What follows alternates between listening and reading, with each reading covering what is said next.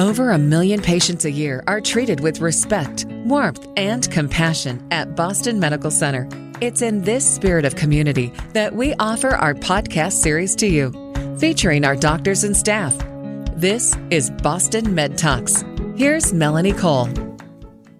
When you're a new parent, you often don't realize that children actually have to learn this process of eating. It's not something that always comes naturally, and certainly not to every child. So here to tell us about feeding and swallowing disorders is my guest, Carrie Pearl. She's a pediatric speech and language pathologist at Boston Medical Center.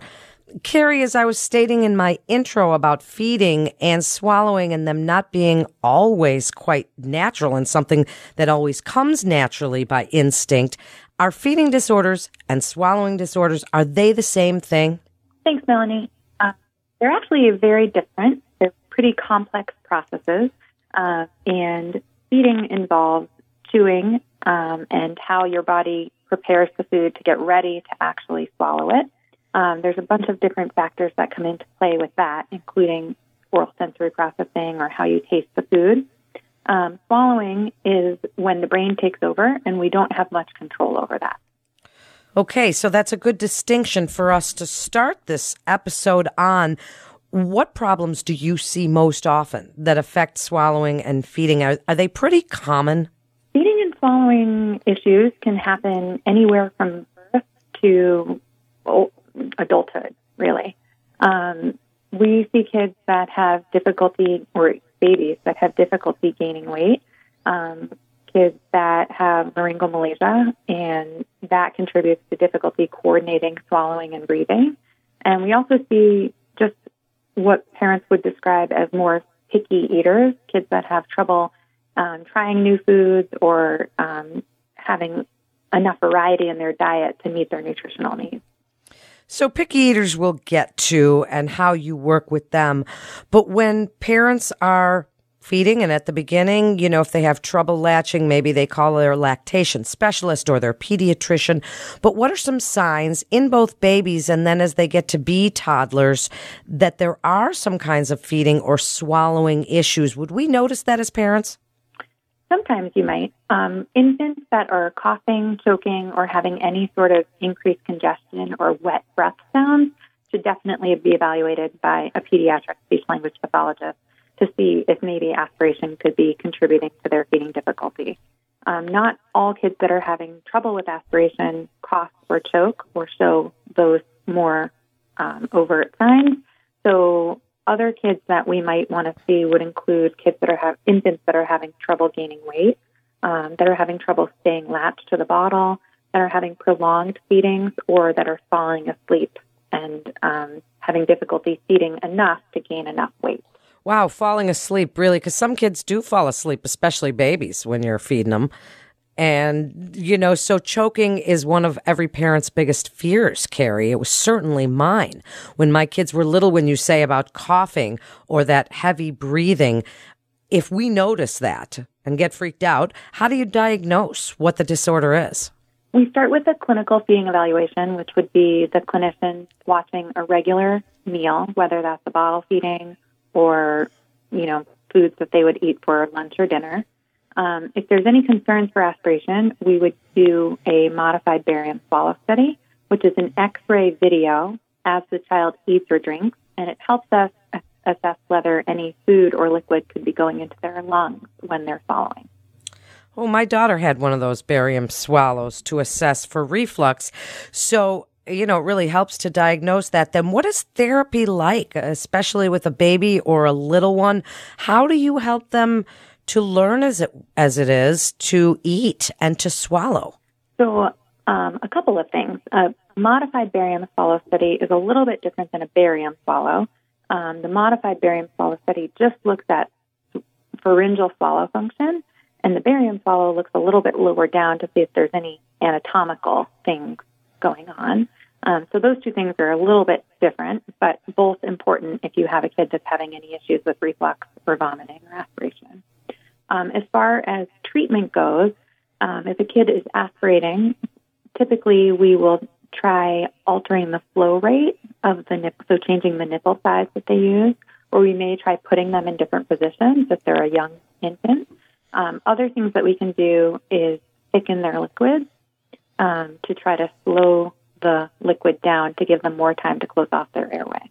And those have proven to be very effective interventions for managing aspiration. How long do they take to work? How long would a parent notice a big difference? Maybe the child thriving, growing, all of the things that we're supposed to see. That's a great question. Typically, it would depend on how long the problem was going on before the assessment and how severe the problem was. So if it's an older infant and it's been going on for several months, it may take a little bit while longer to have the treatment make any meaningful change in bottle feedings or meal times in general. Now, we mentioned at the beginning about picky eaters, and that's a whole different ball game, Carrie. How do you work with kids that, whether it's texture or taste or look of it, that, you know, a 2-year-old, a 1-year-old, that they just won't eat the things that are put in front of them? What is a parent to do? One of the most important things is checking in with the pediatrician to see if there's anything else that could be going on that could be contributing to the feeding difficulty. For example, if a child has an undiagnosed allergy and continues to eat the food that they're intolerant to, it may result in some picky eating. So once a complete, medical evaluation has been completed, we can use some strategies in feeding therapy to help expand the kid's diet. One of the big things that I recommend is consistent and repeated exposure to a non-preferred food without forcing the child to interact with it, but more turning it into a play-based interaction, such as kissing the food or licking it, doing something silly that allows them to become more familiar with it without necessarily making it a stressful situation. Yeah, that's true. And I know so many parents that have had to try that. And what is therapy with you like? What is a typical session? How long do they last? You tell us a little bit about the sessions with you. So our sessions are anywhere from 30 to 45 minutes. We ask the parents to bring in both preferred and non-preferred foods that they would like to work on. The child should be hungry for the feeding therapy session or the assessment so that they're interested in eating and willing to participate. And then we work on seeing where the kid is that day with the food. So we might start with just kissing it and licking it, and then working our way up gradually to taking bites, depending on how they respond. So for some patients, that means they come in unwilling to look at or smell a food, and they leave eating the food. For others, it's a smaller change in that they're now willing to tolerate the food on their plate and smell it. And then the next session, we would work on building on from that. So the overall rate of progress depends on, again, the patient's diagnosis, how long they've had the issue, and, their individual response to treatment.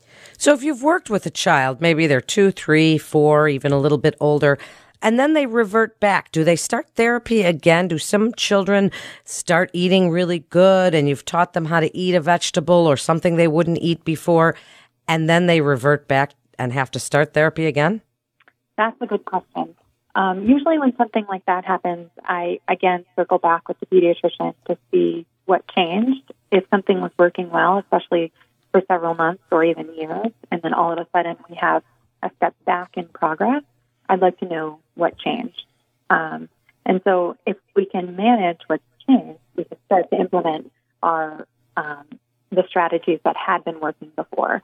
So sometimes starting a short-term trial of feeding therapy again can be helpful. So, Carrie, wrap it up for us. What would you like parents to know about feeding and swallowing disorders and what you can do for them at Boston Medical Center? Your best advice, really. I would say to parents, if you have a question or a concern about your child's feeding, swallowing, the variety that they eat, how mealtimes are going in general, if you're stressed about it, it's worth scheduling an evaluation just to see if there's anything else that we could be doing. Sometimes, after an evaluation, we'll start feeding therapy, or we may recommend additional testing. But other times, it's just giving some strategies after a one-time visit to adjust meal times to make them overall less stressful in general. So important. And parents, as I said in the intro, don't always think that there's feeding issues with their kids and that they have to actually really work on this sometimes. Thank you so much, Carrie, for coming on and telling us about feeding and swallowing disorders and the therapies that are available for worried parents. This is Boston Med Talks with Boston Medical Center. For more information, you can go to bmc.org. That's bmc.org. This is Melanie Cole. Thanks for tuning in.